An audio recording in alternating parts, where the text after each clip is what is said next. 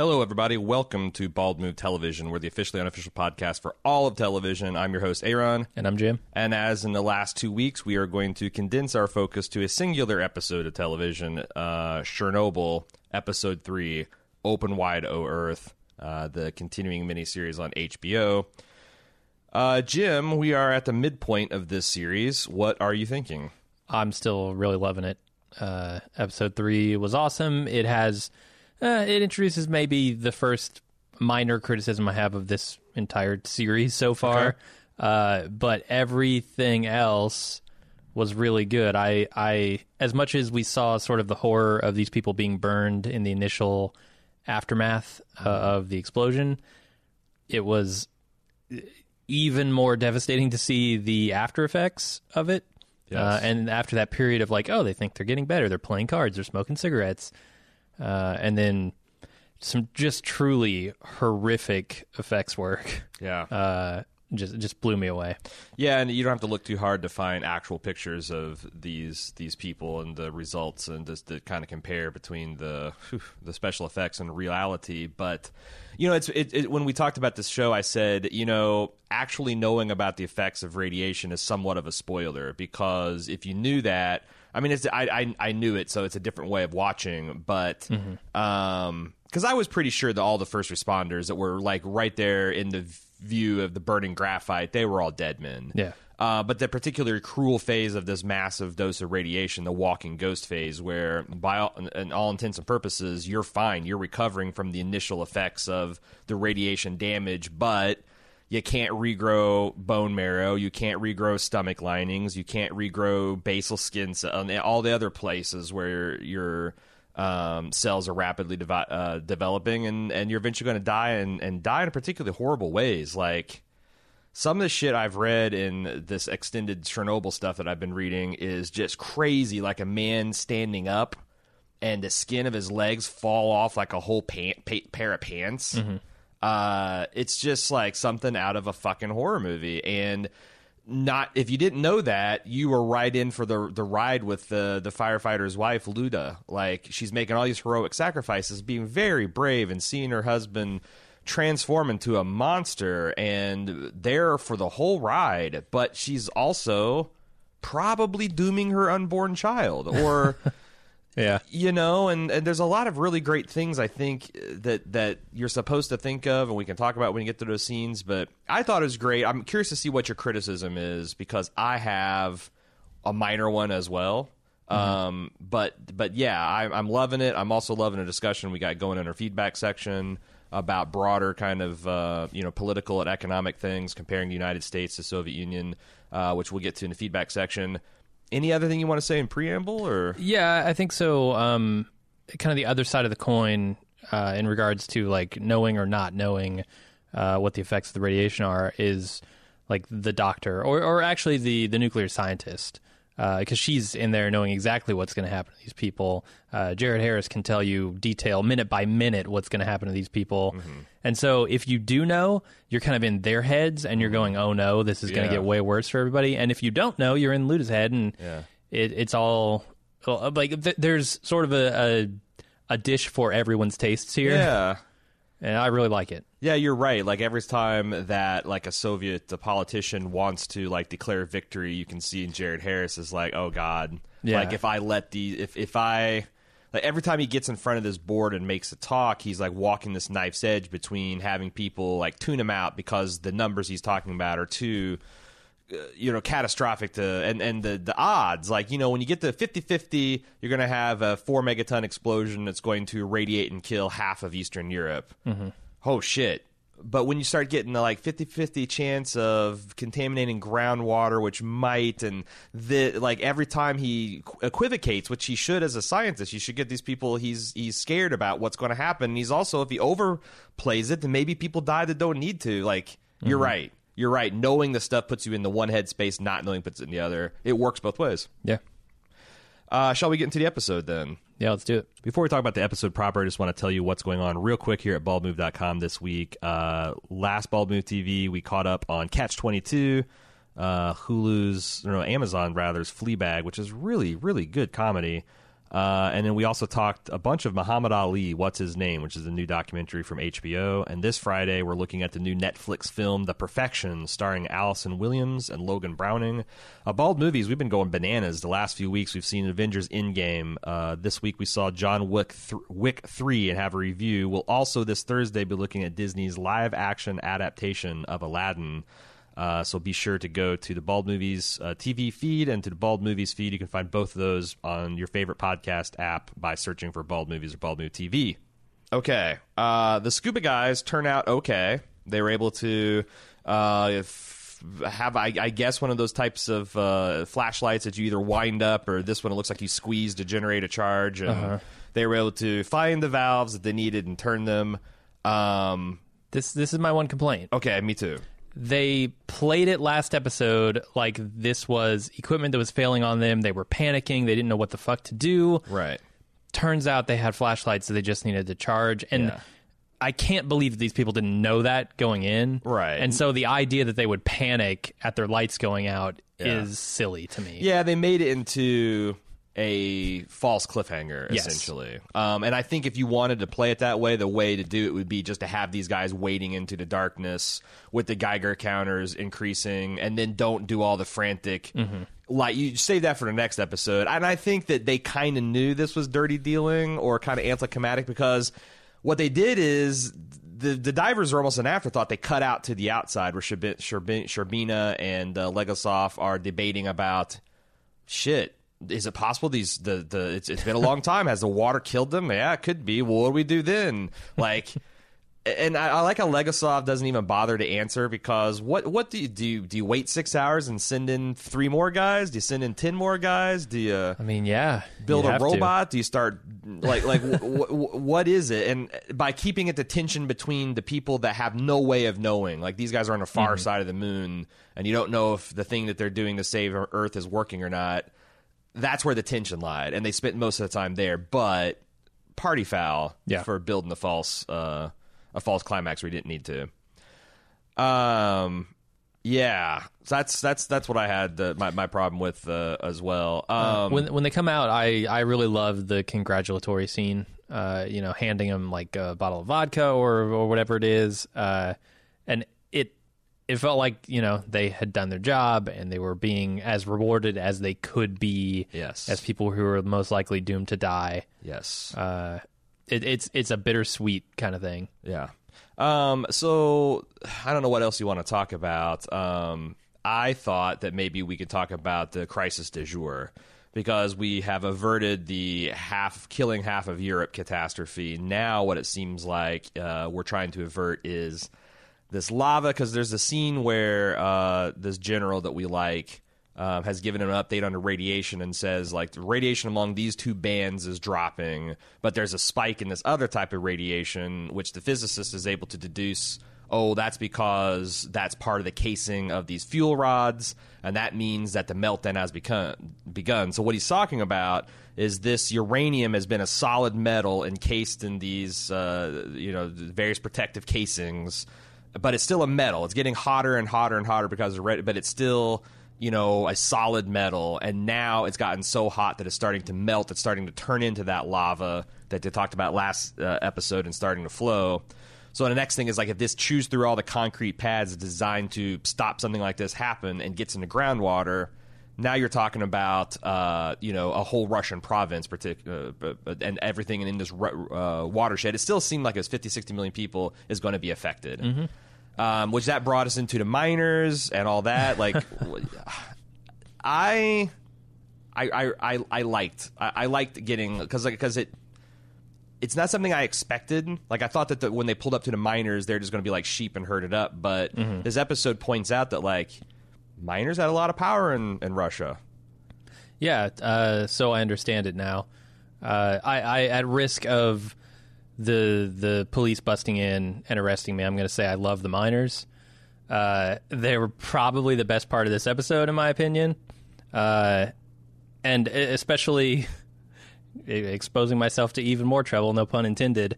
I liked the naked miners a lot. It was hilarious. It's very like, okay, well, this is too hot to work in. You won't give us fans, so we're going to just get naked. And this is the way our fathers mind. I liked it too, and just the fact that like this Russian minister of coal pulls up in his white suit or his light gray suit and starts ordering them around, and these guys aren't having it. Like, look, I see you got a dude, and you've got 30 bullets, and you got 30 bullets, and there's 100 of us. Mm-hmm. So at best, you're going to take out 60, and then the rest of the 40 are going to beat the shit out of you like only a Russian miner can. Like, and they've cast guys that look like when this conversation's happening, they look like some fell faction of orcs from the bad part of Lord of the Rings, right? And they cast like one of the guys was the old bear, Jorah Mormont from Game of Thrones. Yeah. So all these fucking guys look like they could take 3 of these dudes apart, and there's some real menace. Mm-hmm. But they're also not idiots. They're not. The thing that I loved about it is this leader of the miners. I don't know what his name or position is. I wrote it. I tried to do a better job writing these guys' name down. So Glukov. Glukov? Yeah. Okay. So Glukov, he walks into this trailer and he looks at this thing that they hand him, this breathing mask, and he's like, "God, this doesn't fucking work. I'm not wearing this stupid thing." Right. Which gives you the indication that, maybe he's not super concerned about safety. But then, when they explain to him about the fans and how this will actually hurt your men even more, he's willing to listen to that, So it makes them out to be like, okay, they're tough. They are willing to do this job, even though they know it's a dangerous one. However, they're also like, they're not idiots. No. And that was important to me because I didn't want these people to be just like herded up, shoved in here, and killed without really realizing what was up. And they're ignorant. They're not very like well educated, obviously, as a nuclear physicist, but they're intuiting what is important and what's real by the way that people are reacting. This guy is street smart as fuck. Yeah, like this guy's like threatened. Like this fan is a no joke. Like he's ready to throw down over this restriction. But whether we wear clothes, whether we wear the breathing mask, fuck, these guys aren't wearing breathing mask. Oh, you want us to go 12 meters deep so to protect us? Are any of us 12 meters deep underground? No. Okay, well that's probably bullshit too. It's interesting because like I also see the limitations in that. Like you can, it reminds me of like the way people react when a scientist tries to say that the Earth is warming, and in a way that's going to cause a lot of economic and perhaps devastation to human populations. And people are like, come on, it's fucking snowing outside, dude. Like. This kind of intuiting what is real and what's not, and when to listen to an authority figure and not, definitely has its strengths and it has its weaknesses. It does, yeah, but I think in this case he's looking more at the behavior of the people telling him these things, right? Like which is perfectly valid. Like if a climate scientist is not concerned enough to recycle their garbage, for instance, or drive an EV if they can, like. Then you have to look at it and say, okay, well, why aren't you trying? Why aren't you trying anything? And if you're not trying, what makes me think I should try? And I kind of can get behind that.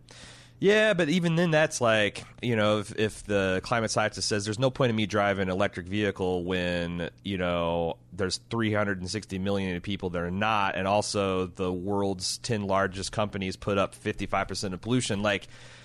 You could still be whatever, you fucking hypocrite, but they're right, like that's what I'm saying. Like, I think it's interesting in the context of this other political, sociological conversation we're having, where people are, and this is happening in lots of coverage of the show. They're also comparing, like, oh shit, could this happen here? If this happened here, how would it look? I'm just saying that, like, what am I trying to say? I guess I'm trying to say, before we blow the miners too much for having a healthy skepticism for their corrupt authority and a scant look at what an authority figure would tell them about radiation, let's also keep in mind how that can bite us in the ass in a society. I agree. There are limitations to intuition. And almost any way you can organize or set up a human society. Having said that, Glukov... He's a fucking boss, and I can't wait to see him and all. It's so funny because when HBO's doing the whole thing of like rated MA for strong language, drinking, something nudity, and like adult situations nudity. I'm like, What kind of nudity? And I didn't expect to see 100 mining dong. No, but it was really funny to see. it was. And it's just like, it's also like the only even potential grim chuckle you could get out of thing. Maybe that and Sherbina like giving Jared Harris's character Legosoff a backhanded compliment about being a naive idiot. Mm-hmm. It's like, shit. Well, you just called the KGB head out, but you came across as a fool, so he's probably not going to have you killed. So the other half of this, the solution, I guess, to this problem that we now have about the groundwater is to dig under and install a heat exchanger, is what they call it.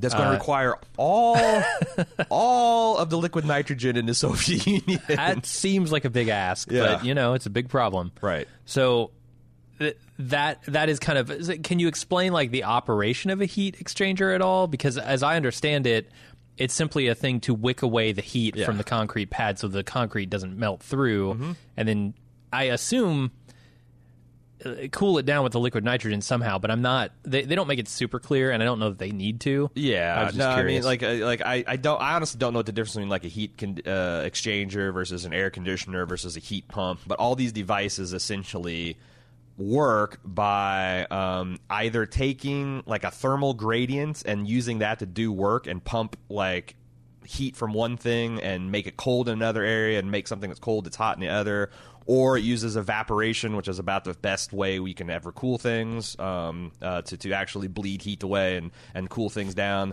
And it sounds like what they're doing is going to use this liquid nitrogen, super cold, pump it down there, and then it warms I don't know, and then it's going to come back and be re-refrigerated. Mm-hmm. But the whole idea is, you can't let this you're going to chill the concrete so it will chill the uranium, so hopefully it will stop corrosively eating through. Yeah. Or not corrosive, it's burning. It's just like lava. It's just melting the concrete. Yeah, it's burning right like a lava would make a tunnel in the side of a mountain. It's doing that through this thick industrial concrete. Mm-hmm. So I also thought this was an interesting way to bring up the long dark night of the soul that Legosoff is stuck in, and bringing in Comrade Kamyuk, his this amalgam of all essentially Russian scientists that are going, and you can kind of feel that amalgam at work, that she's like one person interviewing all these people, and she's catching flaws in reactor design, and she's got blueprints of this, and it feels very like, but it works. And they had this conversation after her arrest where she wants to give up because she's like, Jesus Christ, I'm trying to do my job. This political stunt, which frustratingly lasts just long enough for these men to die, that she's the only ones that knew what happened in his room, and they're dying. Mm-hmm. I thought it was really interesting about the kind of, it reminded me a lot of who is the foul-mouthed grandma on The Expanse? Avasarala? Avasarala, where she says, when you realize you're the adult in the room, like, you lose the ability to, like, fuck off. Like, if you're the only adult in a room full of children, then it's a shirking of your responsibility to give up in that situation. And Legosoff, for better or worse, sees himself as the one thing that's tethering these people that just want to slap themselves on the back, pretend this is over, and go to sleep on a problem that's going to last 50, 60, 100, thousands of years. And he can't. Like, even though it's not fair for him to be the one saying 50-50 odds, let's kill these 100 dudes to save potentially 50 million, he's the only one that can. Yeah. And, like, you just feel the weight and the burden. And even, like, Sherbina, like, I think it feels like that he's just as frustrated with some of the things that's happened as Legosoff, but he's a little bit maybe more aware of the actual political limitations. That, like, they can almost transcend physical, physics-based realities. Yeah, they do a pretty good job, too, of sort of juxtaposing the numbers versus, like, the individual pain here. Because, like, all this time while they're, mining and trying to fix this problem that's going to kill 50, 60 million people, potentially, if it gets in the groundwater, they've also got this thread going on where, like you said, the scientist is interviewing these people who are dying horrifically, absolutely brutal deaths. And that, okay, every person he sends in there is not going to die this way, but every person he sends in there is more likely to die in more pain than they could have, right? Yeah. And so they set up this nice tension between like, how many people do I feel comfortable killing in potentially brutal ways, like sending these people into this water? I'm sure that's going to fucking destroy them in order to save 50, 60 million people, you know? The numbers versus the immediate individual horror. Yeah. I think they do a really good job telling that story. And the fundamental unfairness, like these two guys that took accountability for their actions and they went in the water. Turns out they did a lot of damage and they're dying horribly. But they are the ones that will tell the truth about the situation. And this Dyatlov, which seems like he might be surviving. Like it seems like he was the guy who was in denial the entire time. He spent a lot of time deep underground with those other in the control room, apparatchik guys, and never went into the water, never looked at the reactor himself. He might actually survive. In fact, I think we know that. In the first episode, they talked about how he's sentenced to 10 years in prison. Yeah. But this fucker who's going to live is going to be maximally uncooperative. And it's just like I said, it's a fundamental unfairness. It's this division of blame. Like these guys are going to get the disproportionate share of it. They got they're going to live these. Now, I'm actually somewhat shocked that the idea of euthanasia wasn't talked about, because I can't imagine not wanting to die. Why, like Jared Harris, like once you get to this, what he stated, like once you get to this phase where your veins are no longer capable of pumping morphine into your brain, what the fuck? Yeah, it's over. Just kill me. Yeah, it's I want none of that. Yeah, there's no way I can be brought back. In fact, the people giving me palliative care are putting their lives at risk for. I was kind of shocked that there was not any mention of that, because just the worst way to die. Yeah, dump me in a lead casket and bury me under concrete. Like, do that well before I get to the phase where my eyes turn inside out and I can't see and I'm screaming in pain. I thought that's such a great, where like in one single episode she goes to her husband and he's burnt, but he's playing cards with the boys and he's fine and they're joking about stuff, and then he get progressively worse, and then like 2 days later he's dead and they're welding him in this zinc coffin and buried in concrete. Like, how unreal that must have felt to that woman. And it's so like, how do you come to grips with this mass grave with metal coffins? Like, how bizarre that must have been to see and to feel. Like it's something out of a science fiction movie or a horror movie. Yeah. I thought they did a really good job. And now this Ludmilla, the Vasily's wife, I mentioned this last week, but she's one of the ones that is in this kind of oral history voices of Chernobyl. And I read like her account, like the actual factual account of like, you know, her word for word description of what happened. And it looks like that they've maybe blended some characters together or given some things from the, because there's several firefighters' wives and maybe they merged in the one, but a lot of the stuff is just right out of like her memoirs. And I stopped. I didn't, because I honestly don't know what's going to happen to their unborn child. And I'm trying to like not spoil myself that way, but I just kept on thinking about like, if you're just a person living your life, this feels like a War of the World situation. What else do we want to talk about? I want to talk about the spies. Okay. So we find out that the two people that Jared Harris at the bar told not to worry at all, lied to them, were actually KGB spies. And I found I found the whole conversation between the head of the KGB and Jared Harris, Legasov, fascinating. Right down to the idea that, you know, Reagan was not the originator of this trust but verify saying. That blew my mind. In fact, when I watched that, I earmarked to look that up, because I thought they're making bullshit. I thought they're making a point of like this is so 1984 that they're taking credit for something the American president said, and like this is a big lie that they're telling just to test like if Jared Harris would be a local actually. But no, fuck me, I'm a victim of my own propaganda. I thought Ronald Reagan invented that term. Huh. Okay. So I did not know that was actually an old Russian proverb that Reagan was using against him. Yeah. So what did you think about, because I'm trying to think of like the KGB, and you know, you and I watched last year The Lives of Others, which is this really chilling look at like East German whatever their state police, I forget what it was called, and their like widespread pervasive intelligence apparatus. And I'm trying to think of like, obviously this is this seems very bad and offensive to a free thinking individual, but I'm wondering like, like when I look at and increase calls for transparency and accountability of government, that's obviously the impulse that led to this organization being created. Like, oh, this isn't spying. This is a circle of accountability. I'm being watched. You're being watched. They're being watched. We're all watching everybody. So if there's a problem, then it can be addressed. And that seems like there's the tension. And is all society have like this axis where it's like there's a healthy everything that you can do, there's a healthy balance that's somewhere in the middle, or maybe it's at the 25% mark, it's 75%, but at both ends, it's like fucking crazy. Yeah. Because, yes, I think our government needs more accountability and transparency, and for us to do better jobs of using the accountability and transparency that we've got set up. But I also don't want to be spied on all the time by the government, but I also simultaneously am aware that that's the reality I'm living in. Like, that's what Edward Snowden told us. That, like, maybe they're not listening, but they're recording to everything. And if they ever want to drill down on anything, my innermost thoughts in the last God knows how long, all they got to do is flip a switch, punch in a number.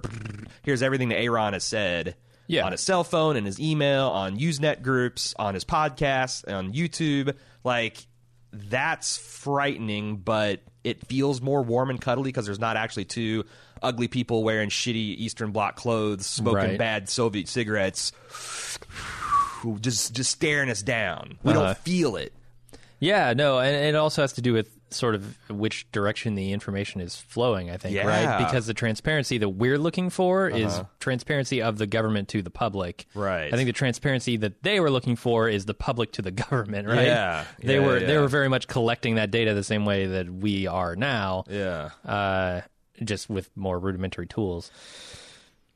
Yeah. So there's this, we talked about this board meeting that they have where Legasov, played by Jared Harris, lays it all on the line and says, Sherbina gets to give the good news, which is, hey, got the fire put out off the heroic effort, and our miners are making fantastic progress, and we're containing all the thing. And now for the wah-wah. Yeah. Here's Legasov, and he gets up. It's like, okay, yeah, the battle's over, the long war begins. We have to round up and kill every animal in this province. Yeah. We have to plow the ground under itself for 100 square kilometers. We have to construct a containment vessel around this structure that's all the while spewing death. And it's going to take 3 years and almost 1 million men. And perhaps thousands, tens of thousands of lives. And then they pivot to this scene that happens at the end of the episode where you're just seeing like a wartime draft. What I think. Yeah. Where it's like, it's almost like we went to war against China, so we need 1 million dudes to step up. Like, that's happening, and you're seeing the next, you got to see several people's face, which I'm sure these are the next generation of the Vasily, these heroes that are going to get liquefied in the liquidation process, or some of them might survive. Like, I don't know. Like I said, I know a lot about Chernobyl, and I know there's only 2 episodes left to deal with a bunch of hair-raising shit. So, at this point, I'm really curious about, are they going to continue to tell like the immediate aftermath, or is this ever going to shift into like the long term, like why Jared Harris kills himself 2 years from this date? It seemed like there's so much left to cover, and there's only 2 hours left of television. Yeah, I'm with you. I think the next place they have to go is figuring out why it happened. Yeah, because I've read a lot about it on Wikipedia, and obviously that information had to come from the people who were there in the room. So I'm looking forward to is it Ilana? Her further investigation. Tomyuk? Sure. I don't know. I'm just going to last names, man. Yeah. That phrase, we talked about this a little last week, where you have two very smart people who are experts in the field saying, I've been thinking about this all the time, and I just can't see how it happened. Yeah.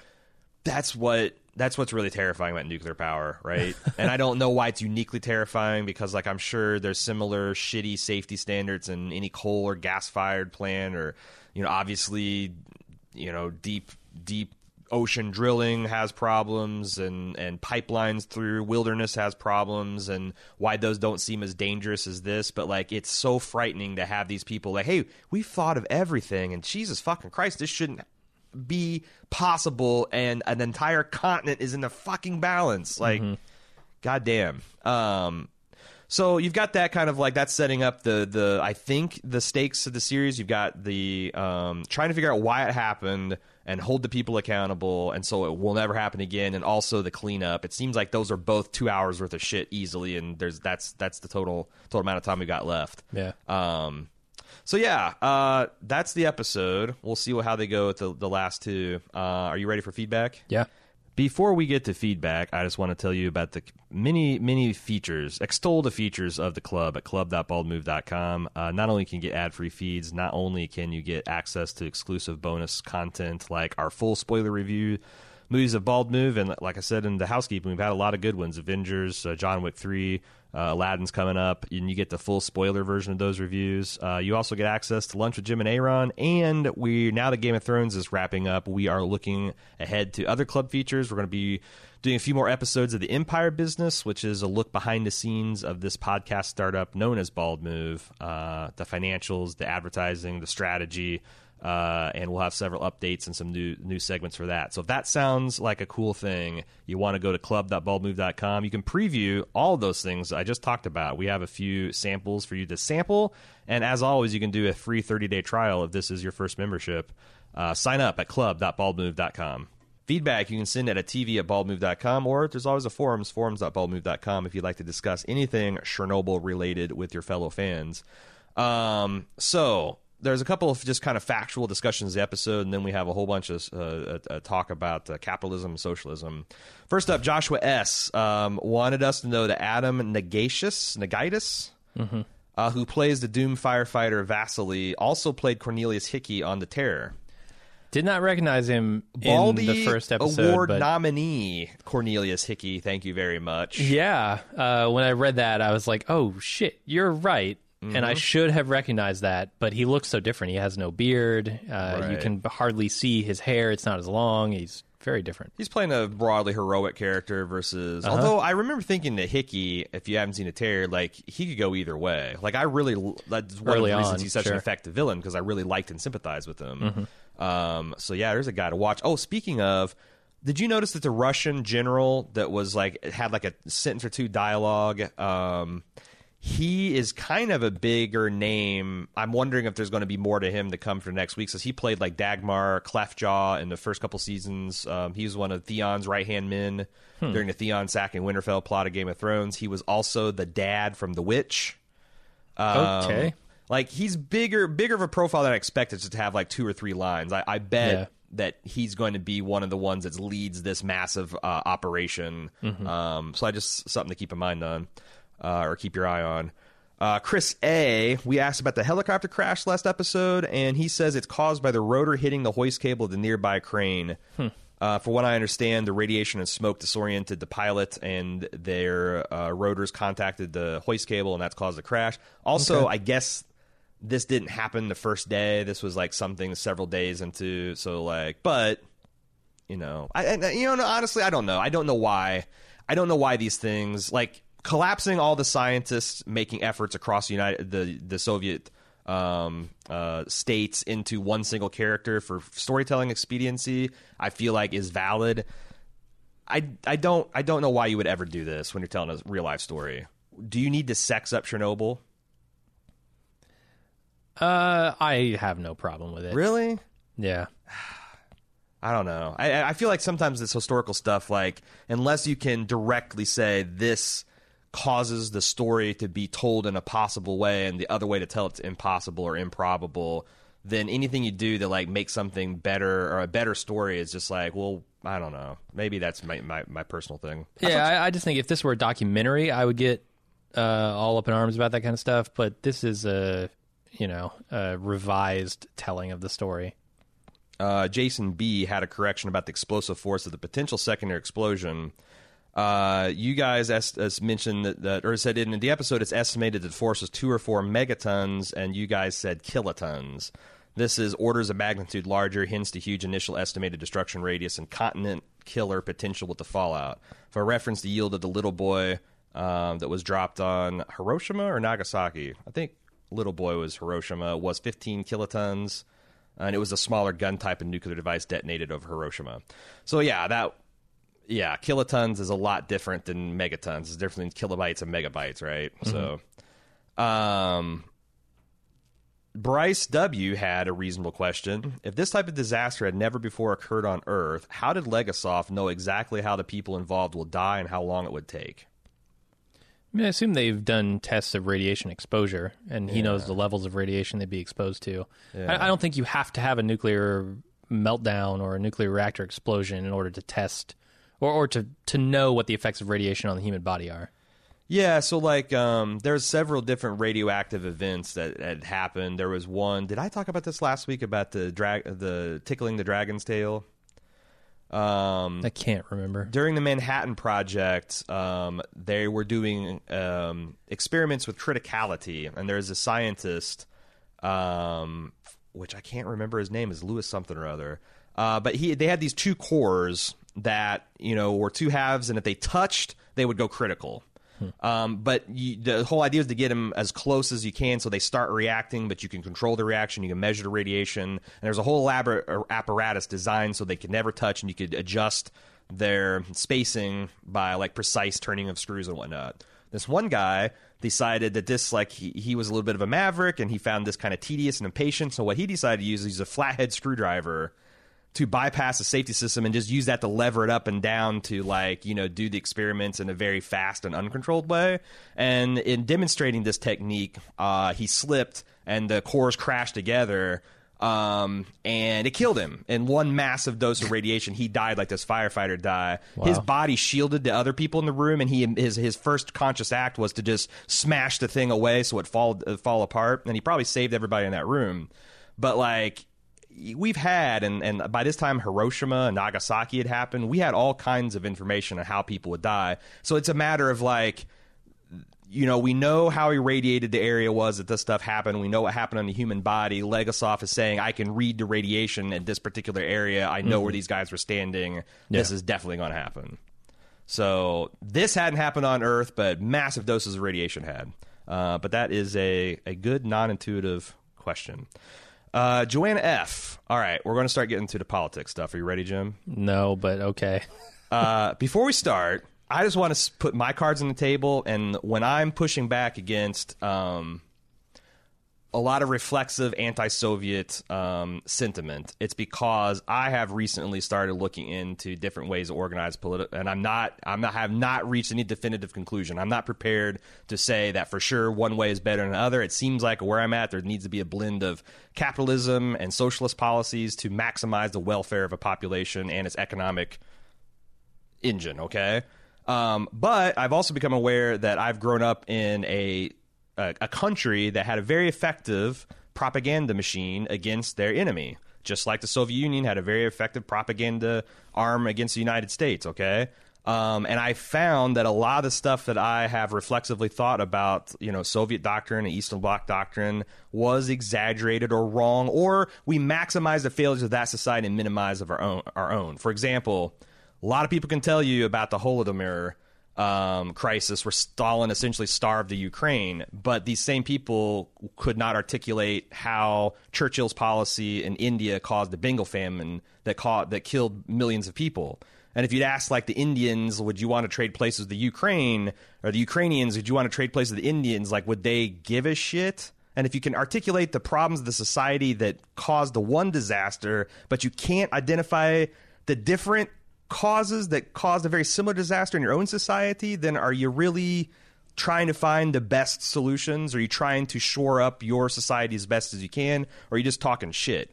You look at this pervasive spying, the KGB, and you contrast it with, like, the stuff we know that got leaked out about the different NSA and CIA spying on American citizens. If you look at what the FBI did with civil rights leaders in the 1960s, you look at the callous way that that the Soviet Union treated their citizens, but you don't know anything about the Tuskegee Airmen experiments or, MK Ultra experiments, the times where the United States experimented or allowed terrible experiments to happen on people without their knowledge, and sometimes very vulnerable populations. I'm just saying, I'm trying to get at an accurate understanding of the world. I don't have all the answers. I'm just saying that, like, it annoys me when people can tell you about all the evils of the Soviet Union, but they can't tell you the evils that their own country and allied countries have done. That's so I just want to have that little preamble before we dive into this. First up, Joanna F. Hey guys, I'm a longtime listener and a club member. I was born and raised in Poland, and until 1989, communist Poland. I was 9 years old when Chernobyl happened. I don't remember a lot from that time except grown-ups talking about a nuclear explosion, that we were given something awful to drink at school. Iodine and tablet form didn't exist in Poland at the time. Lugol liquid, an iodine preparation, was distributed to everyone under 17 as a precaution against their thyroid being damaged. It was brown and horrible in taste. Some sarcastically called it Russian Coca-Cola, because we did not get to know the real Coca-Cola until the 1990s. My parents told me later on that the Soviet informed Poland about the explosion, but insisted there was no danger. Polish governments decided to distribute the Lugol liquid against Soviet advice. Free Radio Europa, the U.S. government-funded initiative during Cold War, was broadcasting to USSR and Soviet satellite countries all the news that was unknown or forbidden to speak of in the communist world. Free Europa was regularly jammed by security police, but somehow everyone is listening to it. Therefore, everyone knew what happened to Chernobyl, and the decision to distribute the liquid was influenced by that information. As is often shown in American movies, everyone always remembers where they were when 9/11 happened or when JFK was assassinated, and a lot of people in the old Soviet bloc remember where they were when Chernobyl happened. You often speak during the podcast about different cultures of Soviet people and somehow admiring the society for their efforts and bravery. Please remember that almost every decision made by individuals was dictated by fear. Every request by people in power had an unspoken threat, like, I will throw you out of this helicopter. The Soviet system was a totalitarian one full of human misery, corruption, and crime. While you admire a swift evacuation of 50,000 people from Pripyat by 1,000 buses from Kiev, I strongly believe that if it was possible to hide the truth about the explosion, they would have the city sealed and let them all die so no one would know. Since the world found out, there was no other choice. I mean, this is a super valuable perspective, Joanna, and I take it very seriously. But I also, I have a problem with like the statement in particular that every decision made by individuals is dictated by fear. Every request by people with power an unspoken threat, because unless they're just making shit up, that has not been the case of what I've seen. Yeah, I mean, the show is trying to portray it in some other light. Yes. And I don't know how valid their interpretation is versus yours. And I also, I think it's also hard to judge, if the people on top had accurate information about how bad this disaster would be, would they have still acted the same? I mean, obviously, the Soviet Union is going to try to keep this secret from the world at all costs. Mm-hmm. And that's just part of their fucking, cultural dysfunction. Just like Americans, we have our cultural dysfunctions and whatnot. And that's all I'm asking when we're talking about this is, instead of being very smug about how, look at these fucking Soviets, look how fucked up their shit is, that can never happen in America, how much of what happened in this was because of Soviet doctrine and propaganda and teachings, and how much of it is just human nature enabled by those things? And what particular parts of our culture could enable similar dysfunction? It's all I'm asking, because obviously I don't want to live in a Stalinist society. I don't want to live in the East German society as portrayed in the lives of others. That's not anywhere near what I'm going for. Chris J. I do think there are real considerations to the idea that there was extreme harms that came from Chernobyl because of the singular control over the economy, nuclear, military, industry, and government, and a system where hundreds of millions of people and companies voluntarily exchange goods and services, and the companies' providers become experts on their goods and services. I find that simply a better system than a society where a group of people, usually old white men who have no expertise on the areas they're voting on, arbitrarily voting to make decisions on what to do with other industries. Okay. So this is the person that used the BP spill as a way that the American system is superior, and kind of got taken to task last week. Says, I want to try another example. My girlfriend and her family worked on a farm for years, her family for decades. When something goes wrong on the farm, I 100% trust a farmer that knows their land and their goods and crops that will suffer immense repercussions of losing their livelihood to make the correct decisions on how to respond to catastrophes, rather than a bunch of people in suits hundreds of miles away just voting on what to do that have no expertise or anything real to lose. It may seem like a real-world example, but I think it serves for all industries. What do you think? There are limits to intuition, and especially when we're dealing with potentially global scale issues. A farmer on his farm is one thing. I think a nuclear reactor going critical or exploding may be another. And also, I can see lots of examples where a farmer would know how best to maximize the yield they get from their soil, but would do well to listen to climate scientists saying that if we don't change how we're doing things, and part of that is the way we use fertilizers and pesticides and the way we use, pump greenhouse gases into the environment, that's going to cause your farm to be an arid desert in 50 to 100 years. And to poison the groundwater and for the runoff from it to poison the people in the town next to you. I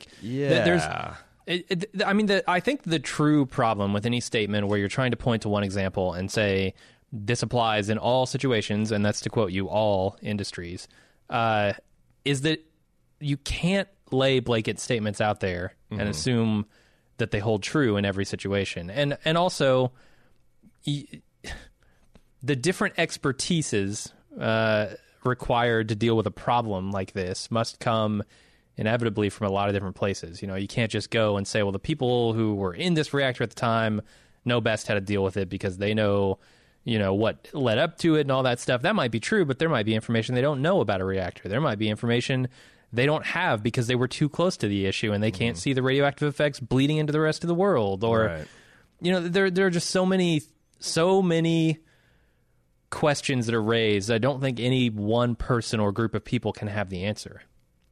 Yeah, I agree. Danny P., you propose an interesting question regarding the roles of socialism versus capitalism or democracy versus communism leading to these catastrophic events. Chernobyl was a man-made disaster that's not unique to the Soviet Union.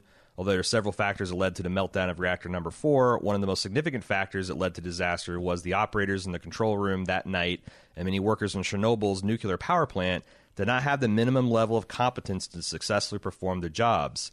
Dyatlov failed to follow protocols that were laid out in the operating manuals and created an unstable reactor. Many party workers were party loyalists who were rewarded with high prestige positions, even though they may not have had direct and relevant education and experience for the role they were assigned to.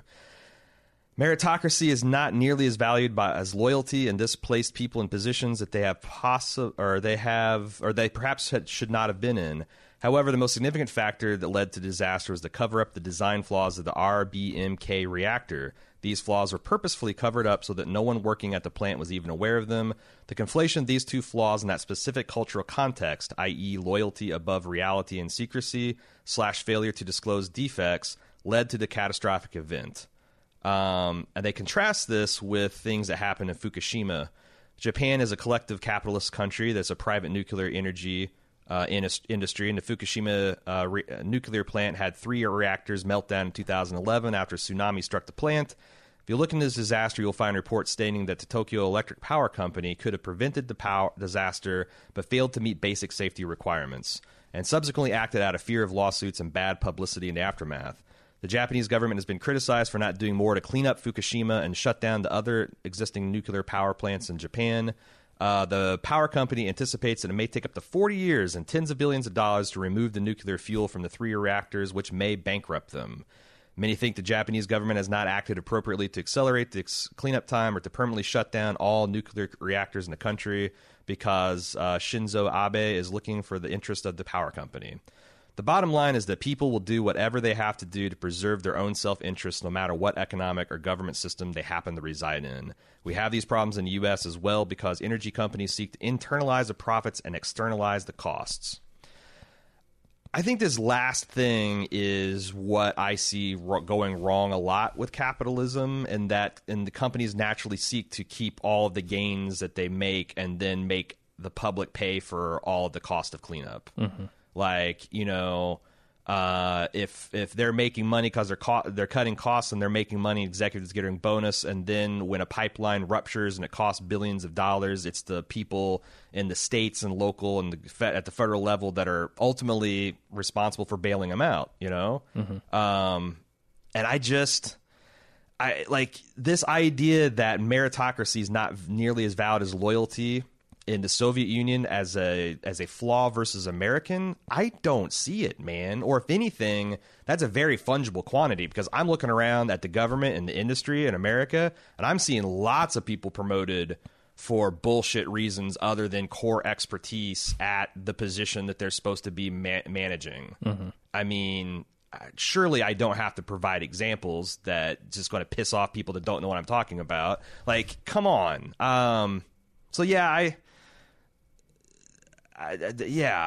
being able to accurately point out how the same human nature can manifest in your government and your way that you organize your society and your culture is one of the best things we can do. Because, like, the other thing, if I'm laying my cards on the table, is I do think that for the human species to become more than it is right now, it's going to require us to all, like, realize that all of us Homo sapiens that are living in this little blue membrane around this fucking rock we call Earth, we're all in the same tribe.